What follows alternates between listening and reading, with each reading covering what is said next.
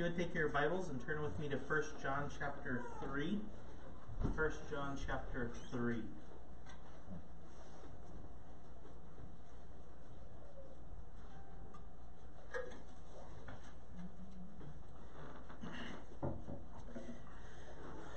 The blessings of love. How many of you sinned against somebody this past week? And how many of you, after you sinned against that person, and you went to that person and you confessed your sin and you said, I sinned against you, I shouldn't have done that, that was really wrong of me, would you forgive me? And they said yes, and you're like, that's great. We're completely okay. It's like this never happened. No, that's not how that goes, right? A lot of times after we sin against somebody, yesterday I sinned against Bethany, and I had to go to her and I had to tell her, I'm sorry, I was wrong, I shouldn't have done that. But as I'm sitting there on the couch next to my wife and I'm contemplating all this, how do I feel? How do you feel after a similar situation? A lot of times we feel like we should do something to re-earn their grace, right? Re-earn their favor and make sure that we're like this again. Because, maybe if I bought her flowers, then we'd be okay. I'm being facetious in how to solve that problem. That's not how you solve that problem. But that's how we feel, right? We feel like if I did something nice for this person, maybe we'd be okay. And when it comes to our Christian life, sometimes we sin and we have that same type of feeling, but the relationship that's been hurt isn't just the relationship that's horizontal, it's the vertical relationship with Jesus Christ. And we sing about it and we talk about it, we tell each other that God's love is so great, and we look at Romans chapter 8 and we say that nothing can separate us from God's love, and yet our heart condemns us.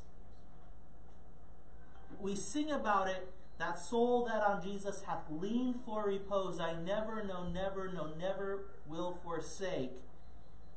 And yet we sit there and we think about our sin and we think about the fact that we have been separated from God, and that this sin is a demonstration of just how vile of a person I am. How could I be accepted by God? Right?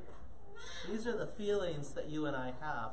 And what John is going to do in this passage is he's going to provide us an answer, a means of seeing hope in the midst of those feelings. And it really all goes back to what he started a couple of passages ago when he began this conversation that leads to you and I must love one another. And so one of the blessings of love as we work through this passage is that our hearts will be assured of our standing before God the Father. If you would take your Bibles and let's read 1 John chapter 3, verses 11 through verse 24. 1 John 3, verse 11 through verse 24. For this is the message that you heard from the beginning, that we should love one another, not as Cain, who is of the wicked one and murdered his brother. And why did he murder him? Because his works were evil and his brother's righteous. Do not marvel, my brother, if the world hates you. We know that we have passed from death to life because we love the brethren. He who does not love his brother abides in death. Whoever hates his brother is a murderer, and you know that no murderer has eternal life abiding in him. By this we know love, because he laid down his life for us. And we also ought to lay down our lives for the brethren. But whoever has the world's goods and sees his brother in need and shuts up his heart from him, how does the love of God abide in him? My little children, let us not love in word or in tongue, but in deed and in truth. And by this we know that we are of the truth, and shall assure our hearts before him. For if our hearts condemn us, God is greater than our hearts and knows all things. Beloved, if our heart does not condemn us, we have confidence before God. And whatever we ask, we receive from him, because we keep his commandments and do those things that are pleasing in his sight. And this is his commandment, that we should believe on the name of his Son, Jesus Christ, and love one another as he gave us commandment. Now, he who keeps his commandments abides in him, and he in him. And by this we know that he abides in us, by the Spirit whom he has given us. Let's go to the Lord in a word of prayer. Father, we do thank you for the fact that you have loved us, and you have loved us. And as a result of your love, you sent your Son, Jesus Christ, into the world to come to live a perfect, sinless life, to go to the cross, to die for our sins as a marked demonstration of your great love for us. And through that, we are able to come into relationship with you, to be restored to you. We pray that our lives would demonstrate a similar love to one another, and that as we do so, that we would see the blessings of loving one another evident in our lives. In your name we pray. Amen. The passage begins in verse 11. And what he says is we are blessed when we choose to love one another. That's the big idea of the passage. We are blessed when we choose to love one another. The passage begins, though, by telling us that there are two paths available to us. And John's way of writing is not as marked differently and as, outlined as maybe we tend to think. In America, we think very outline-like.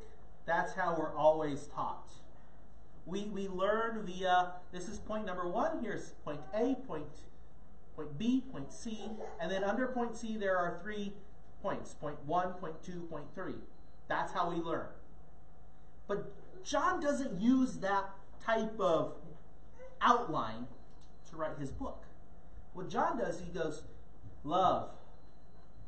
And then a little bit later he'll bring in some other detail. And then a little bit later he'll bring in another detail. And then he'll go back to love and he'll be like, love.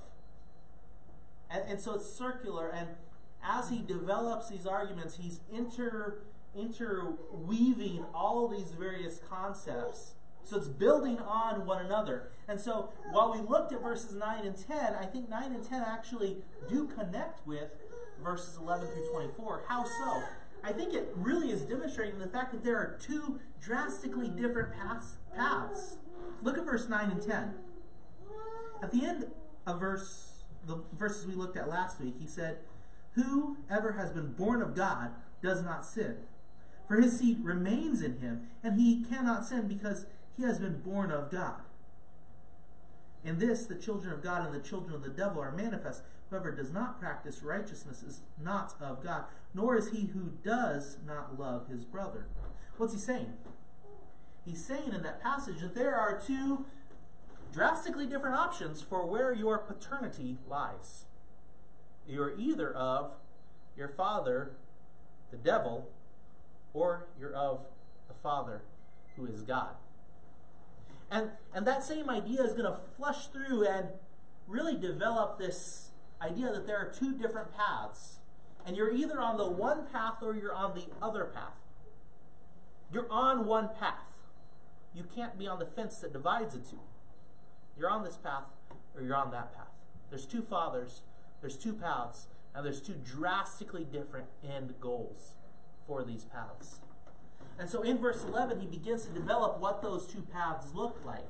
And so he says in verse 11, "For this is the message that you heard from the beginning, that we, believers, those who profess to be of the Father who is God, we love one another." Our responsibility as children is to love one another. This is our responsibility. This is the commandment that Jesus gave his disciples in the end chapters of John. John chapter 15, just packed full of, this is who you are. I am the vine, you're the branches. And all of this moves in as he's giving his last conversation to the disciples, and it's all boiling down to, you guys have to love one another. You have to care deeply for one another. It should be evident. It should be your practice. It should be what consumes you. And so he's laying out this path, and he's saying this is drastically different from the other path that you could choose. And he's going to make that clear. He's told us that this is our mission in verse 11. In verse 12, he says, this is the other option. You can either choose to pursue love as God the Father shows, or you can follow the other path that falls under the paternity of the devil. And he says, we're not supposed to act as Cain, who was of the wicked one. Who is the wicked one? It's the devil. There's two fathers. There's two paths. And what did Cain do? He was of the wicked one, and he murdered his brother. Why? Because he was jealous that his brother was righteous and he was not. Because his works were evil and his brothers were righteous. And so he's laying out this idea that there are only two fathers and only two responses. You either love, or if you choose not to love, the only other response is hate. You're doing one or the other. You're not in between.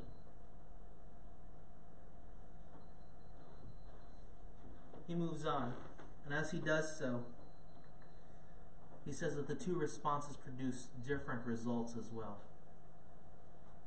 Look at verse 13. Do not marvel, my brethren, if the world hates you. He takes this little step aside, and he's going to develop some other concepts. And he says, the world will hate you. Why does the world hate you? It's the same reason that Cain hated his brother. Because his brother Abel was righteous. He was honorable. He did what was right. And because Cain looked on and he knew that he was not righteous, and he didn't want to take the hard work to live a righteous life, he decided the easy way out was to slaughter his brother. It's really quite absurd, actually. But that's what he does. And John is telling us, do not be amazed when the world doesn't love you. Because the world is going to look and they're going to see that you are on this path of righteousness and obedience to God's word, and is drastically different from the path that they're on, which belongs to their father, the devil. And they're going to see that and they're going to be like, I hate this guy. Because that path makes my path look really bad. And so don't be amazed when those from the other path look at you and they're like, I don't like that. That's reprehensible to me. And it shouldn't be. Verse continues, because we love the brethren, he who does not love his brother abides in death. You see, the paths lead to different results. He says if you're not on the path that leads to loving your brother, the other path that you're on leads to death. I don't think he's simply talking about physical death. I think he's talking about spiritual death. Because it goes back to who the Father is, which attaches to the path that you're on, which then attaches to the destination that you will arrive at. Drastically different fathers, drastically different paths, drastically different end results is what we're talking about here. He continues on. In verse 15, whoever hates his brother is a murderer, and you know that no murderer has eternal life abiding in him. By this we know love, because, this is the next point. There's two drastically different paths, and they're both available. And what he's urging us to do in verses 4 through 10 is to follow the commands of God. And if you remember last week, I told you that I really believe that what he means by the commands of God is primarily going to get at loving your brothers and sisters in Christ. And I think that point is really made very clear as he works his way through these following verses. And so he's going to take time and he's going to pull back and he's going to say, what is love then? If I'm telling you to love your brothers, I'm telling you follow this path, don't follow that path, what does it mean for you to love? And so he begins and he says, this is love. And as he defines what love is, he says, look at love. Love is pictured in verse 16. Love is defined in Christ's gift on the cross. Jesus Christ looked at the world. The Father looked at the world, and the Father told his Son, look, these people are hopeless. There is no means by which they can be restored and leave this path and go to that path.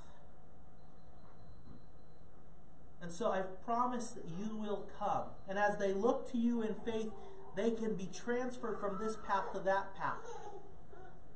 But when you come, it's to demonstrate sacrificial love in a way that few could even have imagined.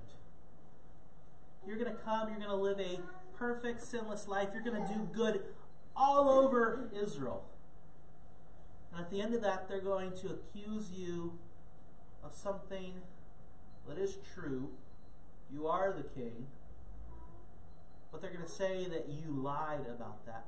And they're going to take you to the cross and they're going to kill you. You will be sacrificed for their sins. And he says, this is love. And we look at that and that's like, well, that's a pretty high calling. But okay, I'll take you up on that, right?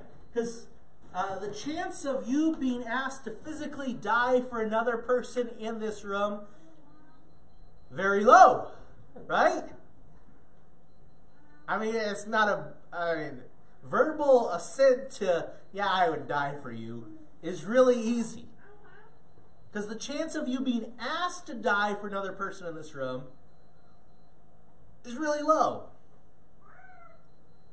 So what John does is he says, okay, let's take this concept of sacrificial, giving your all love, and he says, let's make it really practical in verse 17. Because the chance of you being asked to do what Christ has done in picturing and defining for us what love is, it's like zero. So what does love look like in your real life? So in verse 17, he tells us what love looks like for our everyday life. What does it look like for you and I to love one another? Verse 17. But whoever has this world's goods and sees his brother in need and shuts up his heart from him, how does the love of God abide in him? The idea isn't he has the world's goods, like he has every good that could possibly be in the world. That's not what John is saying. The idea instead is he who has what he needs for daily sustenance and sees his brother in need and shuts up his heart, how does the love of God abide in him? It's not saying then that we give out of our excess or what we have in abundance.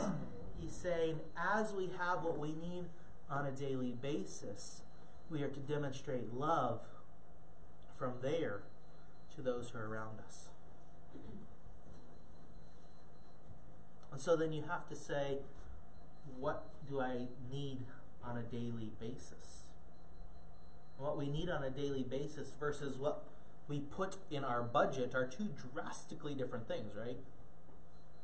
Because like you could survive off of beans and rice. I'm not suggesting that you have to do that. But like that budget compared to like eating out are two drastically different things. And then you start throwing in all the recreation type things and choices that we make based on, I'm going to buy this TV instead of that TV, and on and on and on we go. What he's saying is, once your basic necessities are fulfilled, we love one another out of what is in excess of our basic necessities. John makes it extremely practical, because the picture of Jesus dying for us is a beautiful picture of what love is. But it's really hard for us to make that applicable, because the chance of you and I being called on to die for another person that goes to Emmanuel Baptist Church is like zero. But the chance of us seeing somebody who has a need and being able to fulfill it is very high. And so John makes it extremely practical. He says, this is love. And so what he does is, he gives us a more practical definition of love. Because the definition of Jesus Christ dying on the cross is true. But it's really hard for us to think, what does that look like in my everyday life? What does it look like for me to love in that way? And so he gives us a very practical definition as he works through this idea. Our love then should be demonstrable through our deeds and our doctrine. Look at verse 18. My little children, let us not love in word or in tongue, but in deed and in truth. He says it's really easy for you and I to look at one another, to talk with one another. And as we do so, we tell one another, yes, I love you. I have deep care for you. But it's a whole lot easier to do it, or it's a whole lot easier to say it than to actually go through and do it. And he says what you and I must do as people who are children of our Heavenly Father. That's what he talks about in chapter 3. People who are on the path of love and who have a markedly different destination, eternal life. We need to be actually following through with deeds, with actions that are based in truth. And as we think about the whole concept of truth, what is he talking about? Is he saying that we need to follow through with deeds that are actually true? Or is he telling us something else? I think instead of saying that we're following through with deeds that are actually true, he's saying we're following through with deeds that are based in, that are founding their foundation and their groundwork in what we profess to be true. What do you and I believe? And I think primarily what he's saying is, what do we believe about Jesus Christ? And so our acts of love should be in characteristic with, or should be characterized by, the same type of love that Jesus Christ demonstrated on the cross of Calvary. He's saying that is how you and I must live. It's not simply with our words, but it must be followed through with our deeds and with a doctrinal basis that shapes and forms how you and I live on a day-to-day basis with one another. Our lives then, as we follow the commands of John in 1 John chapter 3, are going to be drastically different than what our hearts want. Because you and me, our natural inclination is not to say, well, I have today's meals, this month's rent is paid, I have enough money for my gas, and I've paid my basic insurance, so I'm going to give this person $50. Or I I'm going to spend this extra time with this person, serving them and caring for them, because I know that they have a genuine need and I have time that I can use to fulfill that need. But what John is saying is that as people who have a drastically different father, people who have a drastically different path, and people who have a drastically different end goal, our lives are going to be transformed. And it's not going to be because of outward influences. It's going to be because we are changed from the inside out. We are different people because, verse 9 tells us what? Whose seed is in us? God's seed is in us. We've been born of God. We have been transformed. We have been made different. We have been made like God. So our love should be demonstrably different from those around us. Up to this point, John's call is admittedly a heavy and hard one, right? Anybody think that this is like a breeze? Sign me up. I like what I'm hearing. All right, that's not me either. Like, my natural inclination is I want to be selfish with my time. I want to be selfish with what I have, right? And I imagine that most of us, to some degree, struggle with that as well. And we think about, back to that illustration that I started with, about you sinning against other people, and you ask them for forgiveness, and you feel like you need to do something to earn their graces once again. And John seems to understand his readers' thoughts. And as he writes them, he goes, I know what you're going to be asking next. Because I read this, and I read the high claim of loving one another as you've defined it. It's defined by what Christ did on the cross. But application means that I'm supposed to be willing to give of my entire self to somebody else if my basic necessities for the day have been fulfilled. That's really hard, and I don't measure up. Because there have been times where I haven't, this week, pursued spending time with people as I should and pursuing relationship with them. There have been times this week where I haven't loved somebody as I should. And you look at that and it's like, but that's the path that I'm supposed to be on. And I see areas in my life where my life doesn't measure up to the path that has been described. Am I truly a child of God? My heart condemns me. Because I could have done better in this area or that area, but I chose to do something else with my time. I chose to do something else with my finances. And I think that's what John is going to address as the first benefit of love. Look with me at verse 19. And by this we know that we are of the truth, and shall assure our hearts before him. Why does he say we need to assure our hearts? Because the last couple of verses have been like impossible for any one of us to fully fulfill. And if you read them literally, which you should, and you look at them and you go, man, I'm supposed to love like that? I'm supposed to love everybody here like that? Like, that's impossible. I've blown it, and I'll blow it again next week. Right? But he doesn't say, you might know, or by this maybe you'll possibly grow to know.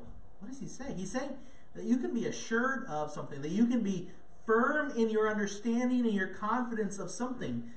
He says in verse 19, and by this we know that we are of the truth, that you are firmly planted in the doctrine of Jesus Christ. And shall assure our hearts before him. But you say, you've described the path, I don't measure up to the path. And he says, But by what I'm going to tell you, you can have hearts that are assured. And so what is he going to tell us? Does our hearts look at the requirements and they're too high for us to measure up to? Look at verse 20. For if our heart condemns us, God is greater than our hearts and knows all things. The demands of the text feel overwhelming, yes. And when we are overwhelmed, God knows us better than our hearts do. What he's saying is, yeah, you get overwhelmed by the situation, you get overwhelmed by the requirements of the text, and you can look at the text and you go, I don't measure up. What he's saying is, God knows your motives, he knows your ambitions, and he knows them better than your own heart does. And ultimately, who's the judge? God is, not your heart. And so it's not a concern about whether or not your heart assures you. It's about who God is and what the standard of judgment is. And the standard is not you, right? For which we should say praise God, because if my standard was the standard, it'd just be like my relationship with Bethany. I'd be striving, I'd be looking for all sorts of things that I could do to once again re-earn Bethany's love. And we'd have to do the same thing with Jesus Christ. And there's nothing you and I can do. That's why God sent his Son, Jesus Christ, into the earth to die for your sins so that he could pay the penalty, because you could not. And so in verse 20 he says, God is greater than our hearts. God's understanding of you, God's understanding of your relationship with him, God's requirements are met through Jesus Christ. In verse 21 he goes on and he says, Beloved, if our heart does not condemn us, we have confidence toward God. I think what he's saying is, our hearts are not what condemn us. And because our hearts are not what condemn us, and it is God who condemns us, we can have confidence before God. Which really moves us into the second aspect. Number one, we can have assurance before God. But the assurance then, because our hearts are not the ultimate judge, we can approach the Lord boldly. And he moves on and he says, because we can approach the Lord boldly, verse 22, and whatever we ask we receive from him, because we keep his commandments and do those things that are pleasing in his sight. He looks at us, he knows that our ambition, our drive, our motivation, our goals are to please God. And because of that, as we pray, our prayers are going to be in alignment with whose will? God's will. And does God answer prayers that are in alignment with God's will? Yes. He says, so we can have assurance. We can also have the ability, because of our relationship with God and the path that we are on, we have assurance. We also have the ability to approach God and ask of him, and he will fulfill those requests. He finally moves on and he says, not only that, but the commands include faith and love. Verse 23, and this is his commandment, that we should believe on the name of his Son, Jesus Christ, and love one another as he gave us commandment. If you're here tonight and you're like, some of this seems really intriguing, but I don't understand how this all works together, how this all fits together to make any coherent whole. You're talking about sin. I realize I'm a sinner. You're talking about Jesus Christ dying, but I'm not sure what that means for my eternity. I'd be happy to talk to you about how Christ has provided for you to move from the path of the father, the devil, to the path of the Father, God. But he moves on. He's going to highlight the last benefit of love. Love assures our hearts. Love gives us boldness to approach God in prayer. And then finally, love also allows us to have the Holy Spirit who assures us that we are abiding in him.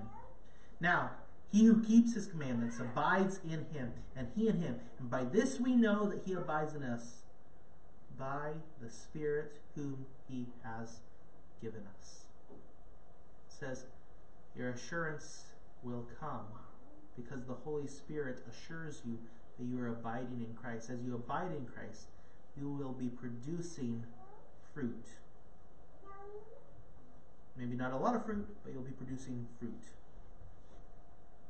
I think one of the primary fruits as we look at John chapter 15 and following, and as we look at this text, is that there will be a demonstrable demonstration of your fervent love for other brothers and sisters in Christ. And as you and I pursue that, we're abiding in Christ, the Holy Spirit comes and assures our hearts, yes, you are indeed abiding in Christ. You are in relationship with God the Father. You are safe, you are secure in the Father's hand. What does the text then call on you and I to do this coming week? Our actions must match our Father's. Remember, the concept is traced back to chapter 9. You have been born of God. His seed has been placed in you. Therefore, your path is different from the father, the devil's path, and your destination, your end goal, is drastically different. And because of that, our actions must match our Father's. It's interesting. He defines for us in the context what our Father's love looks like. And so if you go to chapter 3, behold what manner of love the Father has bestowed on us, that we should be called children of God. Our actions must match our Father's. The Father loved us so much that he sent his Son, Jesus Christ, into the world to die for your sins. In an application, that means that we should be giving of our time and our abilities and our finances to one another. We either love or we hate. There is not a third option. You're on the playing field. You are not a substitute in the game. You're not on the bench. You don't get that option.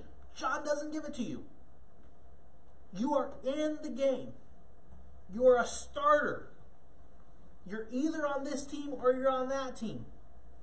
You can't be on the bench and choose to come in once in a while on either team. You're on one team. We either love or we hate. That's the only options John gives us. Which team have you been playing on? We don't give out of our abundance. Rather, we give out of what we have. Once your needs have been met, you have the world's goods. What you need for today, you give out of that. Blessings are found in loving one another. Our hearts are assured. We boldly approach God in prayer, and the Holy Spirit assures us that we are indeed abiding in him. Father, we do thank you for your great love. We thank you that you have transferred us into your kingdom, that we have the ability to demonstrate your love to the world around us. We pray that as we go through this coming week, that you would use us to demonstrate in a drastic way to the world around us through our conversations, through the use of our time, through the use of our finances, that we do indeed genuinely love and care for one another. That love is found in, is based on the fact that you first loved us. We thank you that you have blessed us with the ability to be assured of our position, even though none of us measure up to the perfect holy standard that you have set up. We pray that we would be able to continue to boldly approach you, and that your Holy Spirit would assure us of our position in Jesus Christ. In your name we pray. Amen.